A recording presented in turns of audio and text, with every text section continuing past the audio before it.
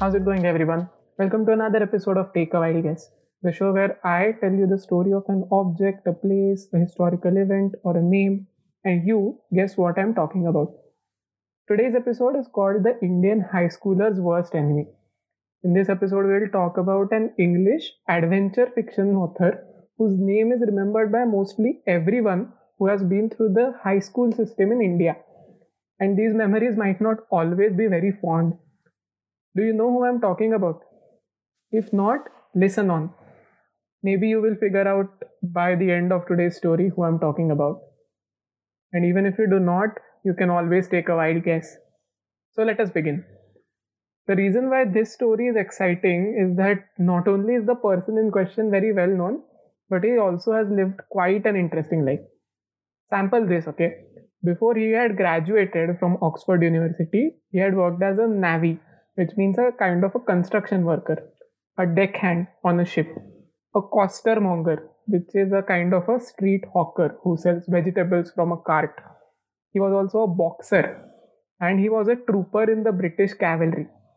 Now, after he graduated, he worked for a few years as a teacher in a boarding school, and in 1903, he became a civil servant and joined the Indian Education Service as the headmaster of Karachi High School. And he was also simultaneously serving as the lecturer at a college for training teachers. He later served in the First World War as a captain attached to the Indian Infantry Regiment called the 101st Grenadiers. He served with them from December of 1914 to February of 1915. In February, he fell sick, and then in October, he returned to the Indian Civil Service. Now, he continued working with the Indian Education Service till 1917, and after that, he claimed to have joined the French Army and worked with them in Africa for 5 years.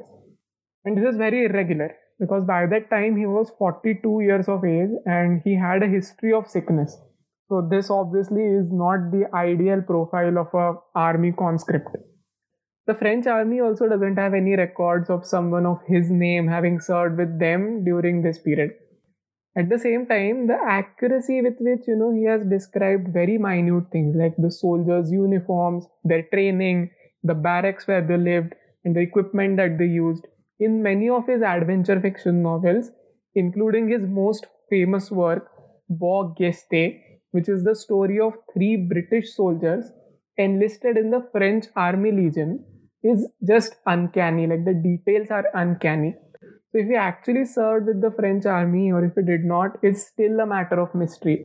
Now, besides the various adventure novels, he also wrote a number of books on the Indian education system, which had very long names, like The Indian Teacher's Guide to the Theory and Practice of Mental, Moral, and Physical Education, which was written in 1910, or Indian School Organization, Management, Discipline, Tone, and Equipment, being the Indian Headmaster's Guide, which was written in 1911. However, during this time, he also wrote a book with co-author H. Martin, which was primarily aimed for children of British officers who were posted in India. But it was also later widely adopted by Indian and Pakistani schools. Do you know what book we are talking about and the author that we are talking about? Even if you don't, take a wild guess.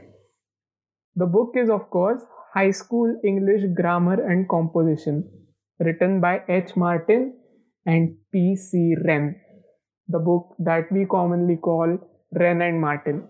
Hope that brought back memories. That's it for today.